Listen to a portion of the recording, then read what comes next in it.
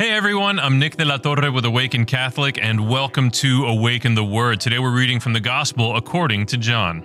Very truly, I tell you, you will weep and mourn, but the world will rejoice. You will have pain, but your pain will turn into joy. When a woman is in labor, she has pain, because her hour has come. But when her child is born, she no longer remembers the anguish because of the joy of having brought a human being into the world. So you have pain now, but I will see you again, and your hearts will rejoice, and no one will take your joy from you. On that day you will ask nothing of me.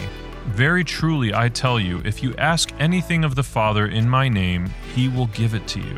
I don't know if you're anything like me, but my natural, unvirtuous inclination is to avoid struggle, is to avoid discomfort, is to avoid pain. In today's passage, though, we are hearing a message that says pain and struggle, the challenges, that is what brings the better outcome. And this is a difficult message, not necessarily to hear, because we hear this message all the time and it is commonly understood. You know the phrase, no pain, no gain, right? However, what's difficult is living this out and putting it into practice consistently, across the board in all areas of our lives. It's not like we don't understand that to get a degree you have to go through the struggle of going to school, going to university, or whatever it is. It's not like we don't understand that you can't get big muscles without going to the gym consistently and having a good workout regimen and a good dietary regimen. It's not that we don't understand these things. But when we're faced with life's biggest challenges, for example, a marriage that is struggling, when a husband and a wife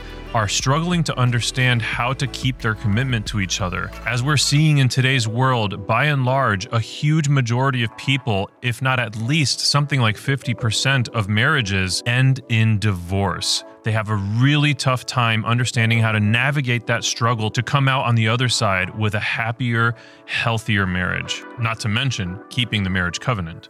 In another example, perhaps you or someone you know has struggled with a particular type of sin consistently, and they're just hoping that God will snap his fingers and heal them of that sin. But there is a struggle there that is good. It helps us to grow in virtue. It helps us to grow in spiritual strength. Whatever the struggles are that you are facing or might face in the future, today's passage is encouraging you, encouraging all of us to stick through it. Trust in God to provide you with the grace, the strength that you need to get to the other side and have the blessings that await you on that other side. I have been Nick. This has been Awaken the Word. And before you go, I just need you to know that Jesus loves you. Peace. Thank you for tuning in to Awaken the Word.